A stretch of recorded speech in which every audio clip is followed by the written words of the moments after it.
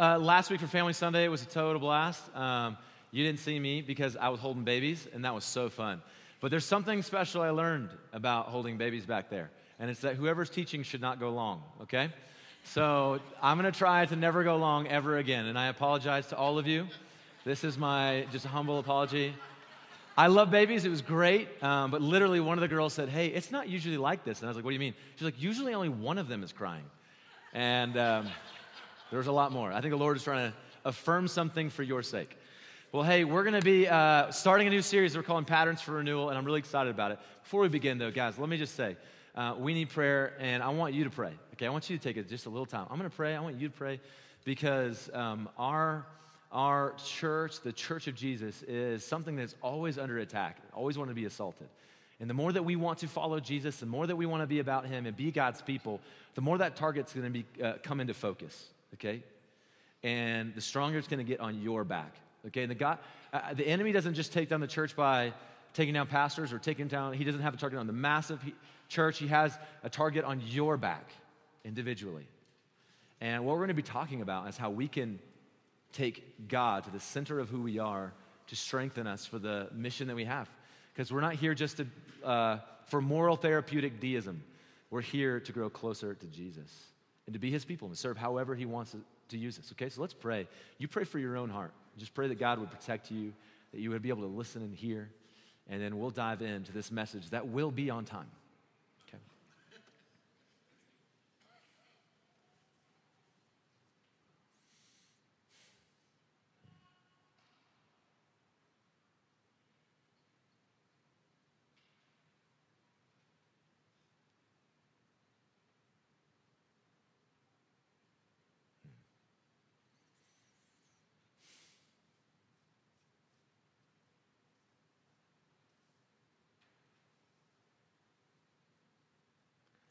Holy Spirit, fill our hearts with your love and with the grace of Jesus.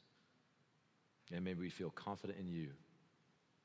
In Christ's name, amen. All right, there was a great movie that came out early 2000s. Maybe you've seen it. It's called Core. Anybody ever seen that movie? Fantastic movie. No? None of you have ever seen it? I had a feeling this was going to happen. You've seen it? It's called what? It's called The Core. Okay, so here's a picture of it. Have you guys seen this movie? Let me tell you about this movie. If you haven't seen it, classic, okay?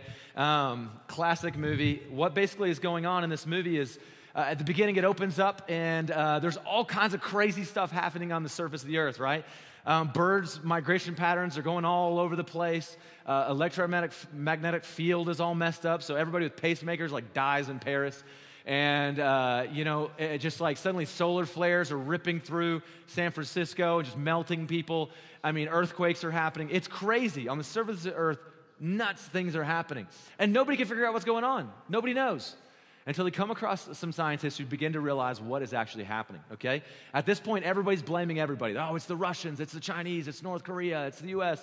Who's doing this? And what they begin to find out is that the center of the earth, the core of the earth, which is liquid, apparently. I don't know if this is true. It's a movie.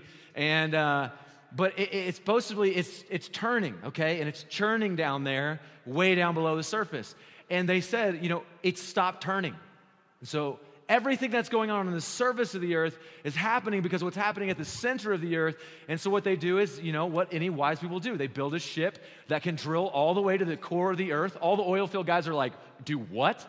And so they have these high-powered lasers that just drill all the way down, and, it's just this journey. They get down there, they get to the core, and of course, it's not moving. So they drop nukes, and apparently if you drop nukes, it makes things spin. Doesn't make any sense, okay? But they do it, and so there's only 2 left, and when they do this, they ride this, volcanic lava stuff out to the surface, and then the 2 final couple kiss each other, and it's great, and they save the earth. It's amazing. You should watch it. I just ruined it if you haven't. Okay? Now, I tell you about that because we are just like the earth. Each one of you is just like the earth in that movie. On the outside of your life, the visible pieces of who you are, there are all kinds of things that are happening that we can't seem to explain. We get easily angry, don't we, at times? We resent people and institutions. We destroy others for the mistakes that they make and blame others for the mistakes that we make. When others succeed or get a promotion, we feel jealous. And sometimes we tear them down behind their back just to lessen the sting just a little bit. When things get hard, we quit, we cut corners. Some of us, we say too much, right? Some of us, we don't talk enough. And we're so legalistic and filled with guilt and shame that we either back away for the low-grade failure of never being involved in the first place, or we go in so hard that we just totally abandon our families and everything just to achieve this success. There's nothing is balanced in our life. When we should feel happy, we feel sad. When we should feel sad, we feel indifferent. When we should have peace, we're anxious. When we should feel passionate, we're apathetic. When we should be resting, we're all busy. We're busy. Everything is messed up and all over the place on the surface of our lives. And most people don't really even know what's going on. So we just blame everybody. It's the Russians, it's the North Koreans, it's my neighbor's fault. It's my wife, it's my kids, it's all these things, right? And so what we do is we're just settled to we just settle into the reality that it's just the way it is, okay? And all the patterns are going to get messed up and it's just going to unravel. But the reality is there is a reason why everything on the surface of your life just feels out of control and chaotic and all over the place. And it's because at the center of who you are, which is your heart, it's dead and it's not pumping the way it's supposed to. It's not moving the way it's supposed to. You're just like this movie. It's not churning as it was designed to. And so because the core of who we are is dead, the things on the surface of our lives become unraveled. And then you have pain, you have frustration, you have anger, you've got bad choices, brokenness, depression, anxiety, victimhood, jealousy, slander, and pride. And all of these things begin to manifest, not just to harm our life and the surface of who we are, but then it goes beyond us, right? Because our life is connected to so many other lives. And then their lives and what's going on in the core of who they are is having an impact on us. And so we're just constantly in this chaotic life. Now, I've got to admit, right, core, this movie is absolutely ridiculous, okay? Just the thought of it is ridiculous. But is it ridiculous to believe that God has the ability to go down to the core of who you are and reignite who you are to real life? Is it impossible for God to take the most wicked and broken among us and make us the most loving in the room? Is it possible for God to take the most anxious and fearful of us and make us the most courageous, confident person we ever met? Is it possible for God to take the addicted among us and make us examples of self-control? It's absolutely possible. What God says in this book, guys, which we ask you to read, we encourage you to read, it's hope and life and how to think and where to go and what to do. He says in here that he can do it, that he can get there. This movie is ridiculous, but what God can do is not ridiculous. It's possible. It's possible.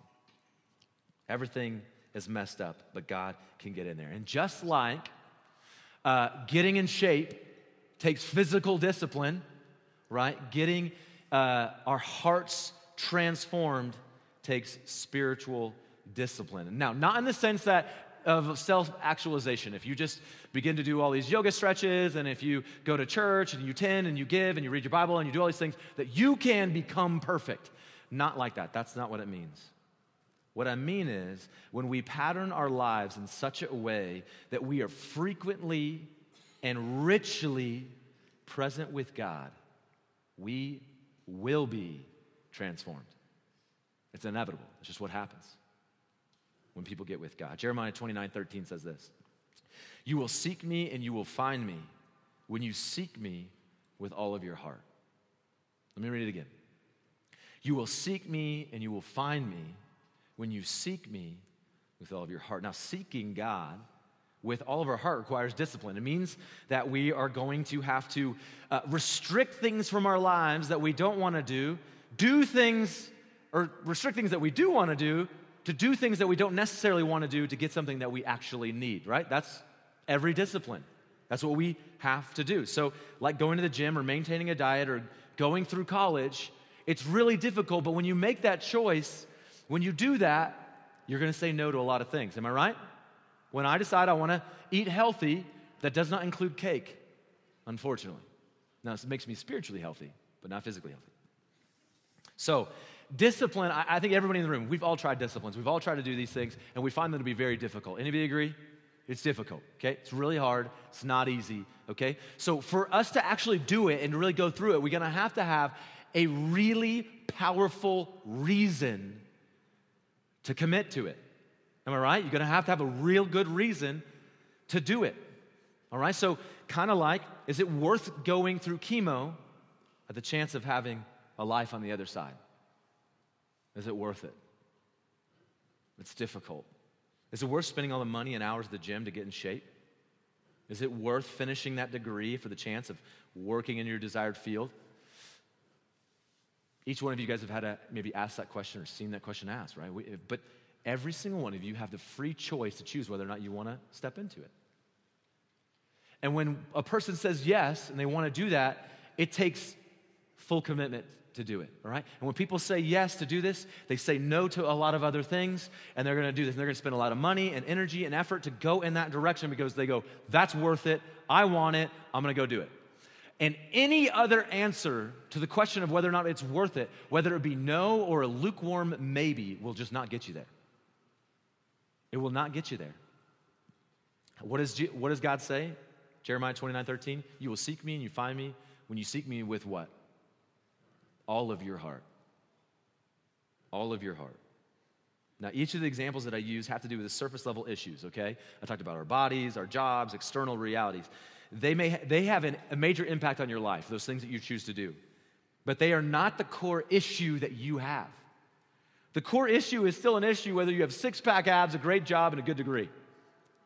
It's still an issue because it's a heart issue. It's deep in who you are. Whether you are rich or poor, fit or unfit, educated or uneducated, it does not matter. If the core of your life, your heart is dead, you will never see true hope, joy, and peace. And let me ask you, what are you actually looking for in this life? Is it a good deal in a house? No, you are actually looking for hope, joy, and peace. Behind every decision you're making, that's what you're looking for and you're hoping for. A deep, very real, can't be bullied, can't be pushed around, hope and joy and a resounding and deep peace in your heart where you wake up and you wake up without fear and anxiety. You go to bed and you sleep well. That's what you're looking for, isn't it? Every single one of us in this room. So let me just go ahead and tell you, that just proved every one of you need to listen. Not because I'm so smart, because God really does want to do something, and he really can. Now, I said, this requires discipline, but discipline doesn't cause life transformation at the deepest level. Only God can change us. I believe that. You don't have to agree. I believe it. So seeking requires discipline, but transformation requires God. Period. Now, I've heard people tell me for years, over and over in this church and every church I've been a part of, the church. Well, I've tried that. I've attended church. I've read my Bible. I've done all those disciplines, and I didn't see any change in my life. Okay? That's what you sound like when you complain. Okay? Apparently. And isn't it true? How many have felt that, man? Like, I read my Bible. I just didn't feel like anything changed. I tried to do that. I dressed as a Christian. I gave up my Sundays like a Christian. I did all those things. Nothing changed in my life. I had more fun fishing and climbing up on mountains and shooting things. I felt closer to God when I did those things. And the reason why is not because those things failed you. It's because you had the wrong trajectory. You were looking at the discipline for your affirmation rather than looking to Jesus and using the disciplines to get you to Jesus. Because Jesus transforms, not going to church. Community doesn't transform you. And you go, man, you're all about community. Because Jesus transformed you, and that's going to help you get to him. It's not my preaching. It's not our worship. It's not our connecting team. It's not our kids' ministry. It's not this gym floor or sound equipment. The only thing that transforms people is Jesus. That's not Christianity. Christianity is not about church or even church disciplines. It's about Christ. Okay? So today, we're kicking off 7 weeks of talking through what we're calling patterns, because disciplines scare people. We're calling them patterns for renewal, okay? 6 different ways that we can seek to be transformed by God, who is the transformer. But before we do that, today, I'm going to just kind of intro all these things to you. It's important that first you have to understand what you are. You got to understand what you are, okay? As this little earth ball, you got to understand what you are. Then we're going to talk about the problems we face as these human beings and what we are. What problem do we face in this, okay? After that, we're going to talk about the importance of these patterns. And then finally, starting next week, we're going to launch into talking about all these ways that you can proactively pattern these disciplines into your life to where you can be with Jesus. Okay? Anybody excited other than me? Okay, woo, I love it. Awesome. Romans 8:29 says this. For those whom he foreknew, he also predestined to be conformed to the image of his Son. Let me tell you, God has always had a plan that you be transformed into the image of Jesus. Before you were born, he had a plan. So let's be confident and let's dive in. First, let's talk about who we are. I'm going to show you a little picture. We're going to start. Before we begin to talk about patterns of renewal or like Bible intake, meditation, Sabbath, silence, solitude, slowness, all these things, we have to understand what we are, starting with our spirit or our heart, okay? Can you see that? You can't really, but it's okay, all right? That's a little circle. It says spirit, and then it says heart and will. I don't have my glasses, and I'm this close, I can barely see it. All right. At the center of who you are is what's called the heart or the spirit of who you are, okay? It all begins here. It is the center, all right? And its importance to your life stems from its origin and its function. Okay, so originally, spirit was only defined by God, or spirit only existed in God. He's the self-existent one, the I am, the great I am. And you have been entrusted with a spirit at the core of who you are because God has given it to you. Go back to Genesis, he creates this physical being, which we're going to get to, but he creates him, and then what does he do? He gives us this spirit or the heart, okay? So it makes you unique because you're also not just a spirit, you're an embodied spirit, which makes you species unique in the cosmos. Do you understand that? You're an embodied spirit. You are different. And so in this way, there's none like you, okay? Your dog is not like you. Primates are not like you. And you are not like a dog, and you're not like primates. Now, are there similarities between you and them? Sure, but there's also similarities between you and dirt does not make any moral decisions with its life. Do you understand? You're different, okay? So not only is it important that you understand that the origin is from God, it's this spirit, this heart inside of you, this will. Not only do you need to understand the origin of it, you also need to understand its capabilities. What can it do, this special, unique thing, okay? I'm not a philosophy professor. So my brain is full of crayons. So let me explain this to you in a very simple way. All right? Because you are spiritual, you have a unique ability, a unique freedom to make choices. You have a unique freedom that God ruthlessly protects, and he's given you to make choices that are yours, that you're free to make. The choice to choose to do good, right, which is to choose God, because he's the greatest source of good, or the choice to do evil, which is, we're going to see, to reject God. That's the core of who you are. This spirit, this heart, this will inside of you is given you by the divine to make choices. And in this way, you're kind of like God. Now, but you're all different. So let's move on to an outer piece, which is the mind and the feeling, all right? So it's a little circle. Look at that. See that? There you go. You grew a little bit because this is you. All right, so mind and feeling. So I want you to understand this next part. These two pieces, the mind and feeling, they are distinct, but they are deeply connected to each other, okay? And they're also ultimately submissive to the heart. So the priority is the spirit, the heart of who you are. It dictates everything, but your heart and mind are connected to them, all right? They're connected to them. So now, what do we mean by mind and feeling? And I want you to think about it like this. Think knowledge and think wonder. All right, guys, I know you're going, wonder. What are you talking about? You know when you sit up on the edge of a mountain when you're hunting and you look out and the sun's going down, you go, wow. That's not knowledge. You're feeling this thing you're seeing. It's knowledge and wonder. It's mathematics, right? And it's that feeling, those butterflies you felt on your first date in middle school, right? You know what I'm talking about? It's not knowledge. That's just this deep feeling. Now they're connected and they're submissive to your heart. And we're going to find out they're also gateways to your heart. So now let's move even beyond that. Beyond that, you have a heart at the center, you got a mind and feeling, and beyond that, you have your body, okay? You, the physical present you that's right here in this room. Now, your body is deeply connected to the rest of who you are. Let me give you an example, and I'm not going to do it literally, but figuratively. If I walked up and smacked you in the face, Do you think that your feelings in your heart would start to get involved? Do you think so? Absolutely. Because your body is deeply and richly connected to the spirit and heart and mind of who you are. Your body matters. That's important. God created it. It's a good thing. All right? But it's different. All right? It's a little bit different. I can hug your body, but I cannot hug your spirit. Okay? It's this thing that puts you in this present space. It's different. Okay?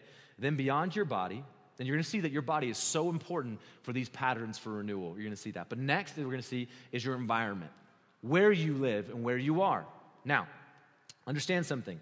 This is the physical side of things, like the mountains, the cars you drive, the bodies of people that are around you, schools, homes, etc. Everything. It makes up the things around you. Okay? Even the spiritual parts, they are spiritual forces of evil that are around you. And you can't see them because they're spiritual. And they're actually around you. Our Bible says that. Now, here's the thing you need to understand. These things that are in your environment are not what you are, but they are extremely important to who you are. You understand? You ever heard the saying, you're a product of your environment? It's important you understand this. It is a part of who you are. And it's going to be important for understanding the patterns of renewal. Now, the last thing is, and this is what encases it all, is the soul. Okay? This is what we call a soul. A soul of you is everything that we're talking about inside of that circle. It's everything all the way down to the core of who you are. It's the entire, from the heart, mind, body, environment, that is the picture of the soul. Now, this is you. Take a good look at yourself. You're far simpler than you thought you were. See it?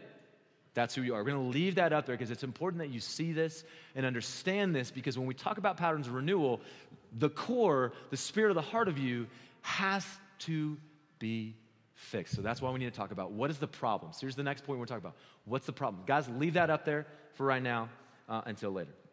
So what's the problem? Now that we've identified what you are and the pieces of who you are, and we see in Scripture, we're going to see how these things all play and work together, we've got to address the fact that we're sinners. Anybody here a sinner? I can raise 2 hands and a foot. I'm a sinner. All sin is a choice of the will that nobody makes us do. Deep down in our heart, we make the free choice to do. The center of who we are makes this choice. God gave you the freedom to make that choice, to do that. And the choice that we've made in all sin is to hate God. It's that simple. The choice that we all made, sin, is that we've chosen to hate God. Jesus was asked, what's the greatest commandment? Matthew 22, he said, you shall love the Lord your God with all of your heart, with all of your soul, and with all of your mind. Every bit of who you are, go back to that picture. Every bit of who you are has to just be driven towards a love towards Jesus, a love to God. But the problem is, at our heart, we hate God. So every commandment, every rule stems from this one simple but powerful command, to love God with all of your soul, meaning from the outside to the inside and all that lies between God, and by extension, loving those he loves. And the question is, how are we doing at this? My answer is not very good, and I'm sure it's yours as well. A small amount of self-awareness is enough to recognize that who we are at our core doesn't love God. Now, so the next question is, do we need something to change? Anybody? Yes, we desperately need something to change. Why? Because our souls are ruined by sin. It's ruined by sin, especially the sin of covetousness, all right? Or better put, self-idolatry. This is the problem. Why is self-idolatry such a problem? Self-idolatry is this idea of trying to pursue anything else. We go, I need that, I want that, and it's about me, okay? Step 4 of Regen, which is an incredible ministry to help us understand our hearts. Woo-woo, Regen. It says this in Regen. It says, the problem with this self-idolatry, trying to fill our hearts with things that we think we want, we deserve, we need, is this. Trying to fill eternal needs with anything other than an eternal God is a pattern that leads to pain and death. Amen, I found it to be true. I've personally found that to be extremely true. So in other words, though this world is filled with good things, guys, this world's got great stuff. Designed for your pleasure. But the only person who can satisfy your eternal need is God himself. That is it. It's kind of like this. Do we have the image of a throne in the center of the heart? Let's see. Look at that. You can see that. I want you to imagine at the center of your heart, at the center of who you are, there's a throne. And self-idolatry is you saying, the only person who can sit on that throne is me. And I will control how things go and where they go and what we'll see, what we'll take, and what we'll do. I sit on that throne. But the problem is you weren't designed that way. You were designed for somebody else to sit on the throne of your heart. You're designed for God. It's very simple. You were designed to find satisfaction, completeness, hope, joy, and peace, all in Jesus sitting on the throne of your heart.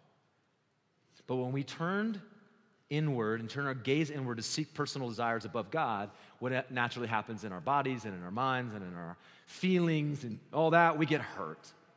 Oh, they're not doing what I want them to do, and I'm mad at them, and woe is me. And so sin and misery and ruin and death take over our hearts, our minds, and our bodies, and extends beyond us to others. And let me just tell you, you have felt the effects of sin against your life that was not your fault. But the problem is you also are a sinner, and there's a lot of fault within you that you are still perpetuating the same thing. We're all doing it. James 4, 1-2 says it like this: what causes quarrels and fights among you? How would you answer that? Well, James answers, he says, is it not this, that your passions are at war within you? You desire and do not have, so you murder. You covet and cannot obtain, so you fight and you quarrel. Have you found that to be true? Absolutely. Right? On a national level with 150,000 Russians outside of a country, all the way down to you and in your heart taking your friends to court in your mind. We don't have, and so we kill each other for it, and we fight for those things. And the reason why Romans 8 says is we've set our minds on the flesh. Romans 8:5 says, for those who live according to the flesh set their minds on the things of the flesh. Verse 6, he says this, for to set the mind on the flesh is death. That's the problem, guys. We're so focused on being king of our hearts and what we want with our bodies and our feelings, and we let them dictate everything. And so what happens is death in our lives and death in our kids and death for others. And when our ruined hearts set their minds on the desires of the bodies and the desires of the eyes and the boastful pride of life, we fill our hearts with more and more lies leading to more and more ruin. That's what we're doing. It's meditation, but it's misplaced meditation. So the root of the problem is our heart, and our hearts are out of control. Dallas Willard, who wrote a great book called Renovation of the Heart, said it like this: instead of being simple and transparent through a constant and coherent devotion to God, the usual human being, you, me, our will is a place of chaotic duplicity, evil double-mindedness, and confusion, if not darkness, because it is a playing field of pride and fear and lack of confidence in God, shrouded in layer upon layer of destructive habits. And he nailed it. And we're so double-minded and we're so confused and we can get so caught up in the lies that we can even convince ourselves that we're okay. We're pretty good people. We just got a bad lot in life. No, I'm actually a good guy. If you just understood what happened to me, but here's the problem. You can fool yourself, but you can't fool God. Jeremiah 17, God says, the heart is deceitful above all things and desperately sick and dead. Who can understand it? Verse 10, I, the Lord, search the heart and test the mind to give every man according to his ways, according to the fruit of his deeds. Guys, our heart and my heart is out of control with desire for sin. Romans 7:18, Paul, you want to argue who's the best Christian that's ever lived? Maybe Paul, top of that. He says this in Romans 7:18. He says, for I know that nothing good dwells within me, that is in my flesh. He says, for I have the desire to do what is right, but not the ability to carry it out. The problem is a little less of a problem when we begin to admit that there's a problem. We got to admit it. We can't blame the Russians. We can't blame our neighbors. We can't blame Democrats. We got to go, hold on a second. The problem's inside of me, in my heart, in me. Okay? Your only hope is to entirely place your confidence on God. Pull up that image of the throne on top of the center of our heart again. Our only hope. We know the problem now. Do you understand what the problem is? The only hope, guys, is for you to get off there and me to get off there and allow God to sit on it and allow him to stay there. To stay there at the center of our heart, which our heart's the thing that controls everything. The things on the surface of your life are happening because what's happening deep inside of you. And when we do that, there comes transformation. Romans 7, When Paul says there's nothing good that dwells within me, he says this, wretched man that I am. Anybody ever said that? In my sin, there's times where I've had snot coming out my nose, I'm crying, and I'm face down on the carpet, just going, wretched man that I am. Because I was so overwhelmed by my sin. And what does he say? Who will deliver me from this body of death? And he says, thanks be to God through Jesus Christ our Lord. Why does he say thanks? Because when Jesus is on the throne, hey, transformation is possible. So let's now talk about these spiritual patterns and how they are helpful to be like a little ship with lasers that can drill down to the center of who you are and do an amazing renovation of all that's out of hand in there. Anybody want to hear about that? I want to do it. Okay, let's do it. 1 Timothy 4, 7 through 8. Let me tell you this. It says this. Have nothing to do with irreverent, silly myths. Our culture's got all kinds of silly myths and patterns, all right? How many different diets have we tried? Do anybody remember Atkins? We don't do that stuff anymore. It's all these silly myths. Here's how you could get better. 10 tips for this. TED Talks and all these. They got all these silly ideas of how we can become better. But the problem is they're trying to deal with all the surface issues and not with the heart. Rather, train yourself for godliness. Discipline yourself for godliness is what other versions say. For while bodily training, the things on the outside, is of some value, it's good.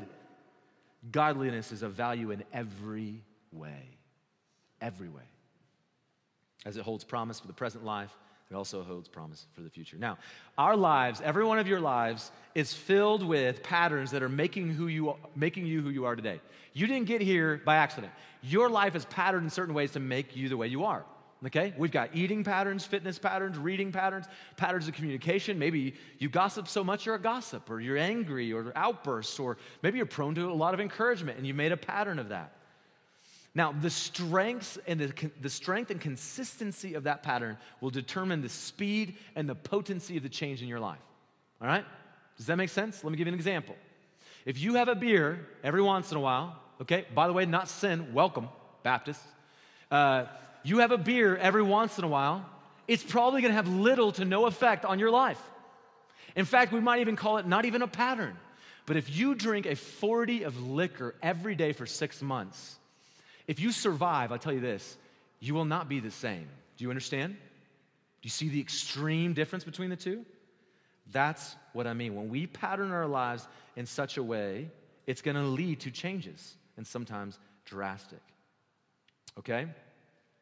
Now, it's your choice of whether or not you will follow that pattern. Remember, God's given you this free choice, an ability to choose. It's something that He has, and He's entrusted to you.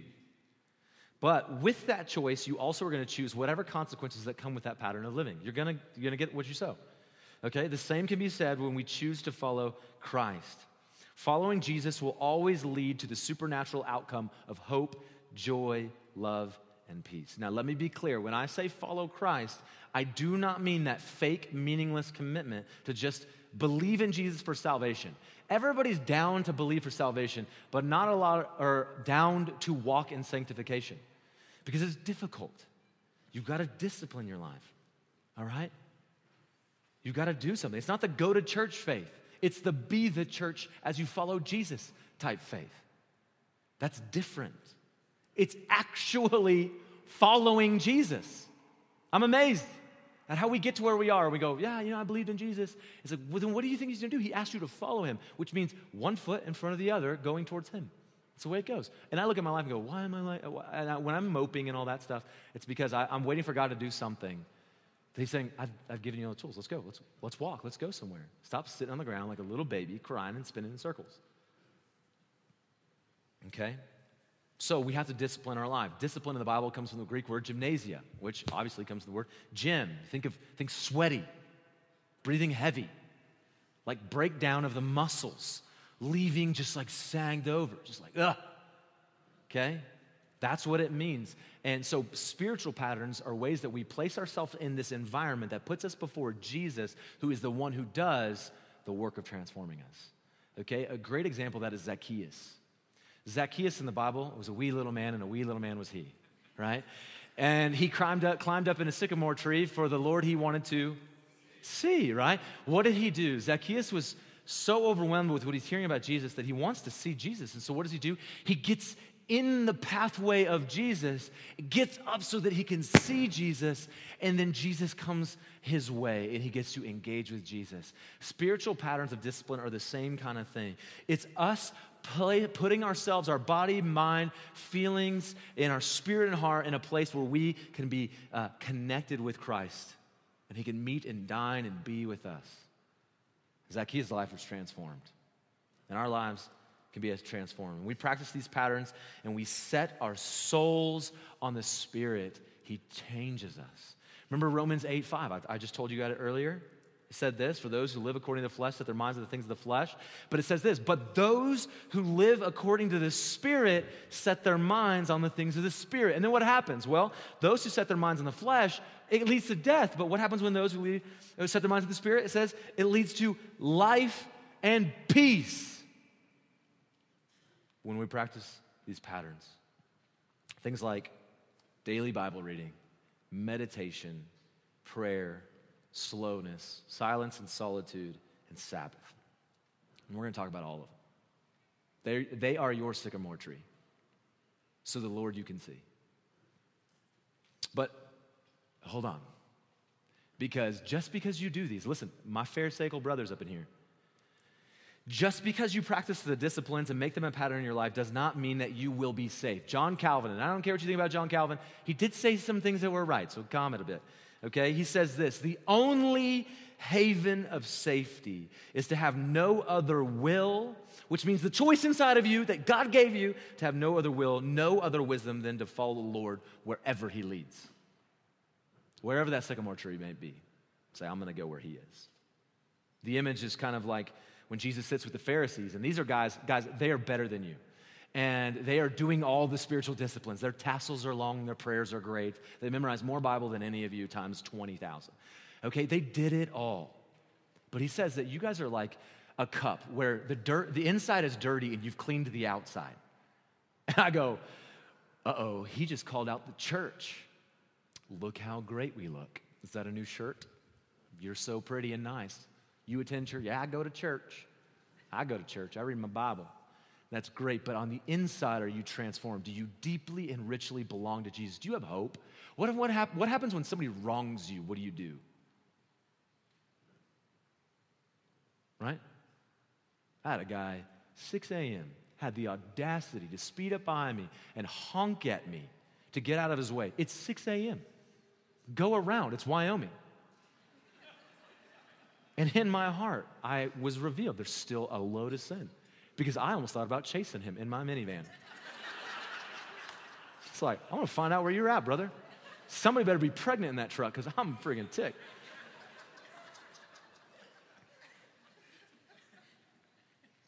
Calvin says, let this then be the first step to abandon ourselves and devote whole energy of our mind to the service of God.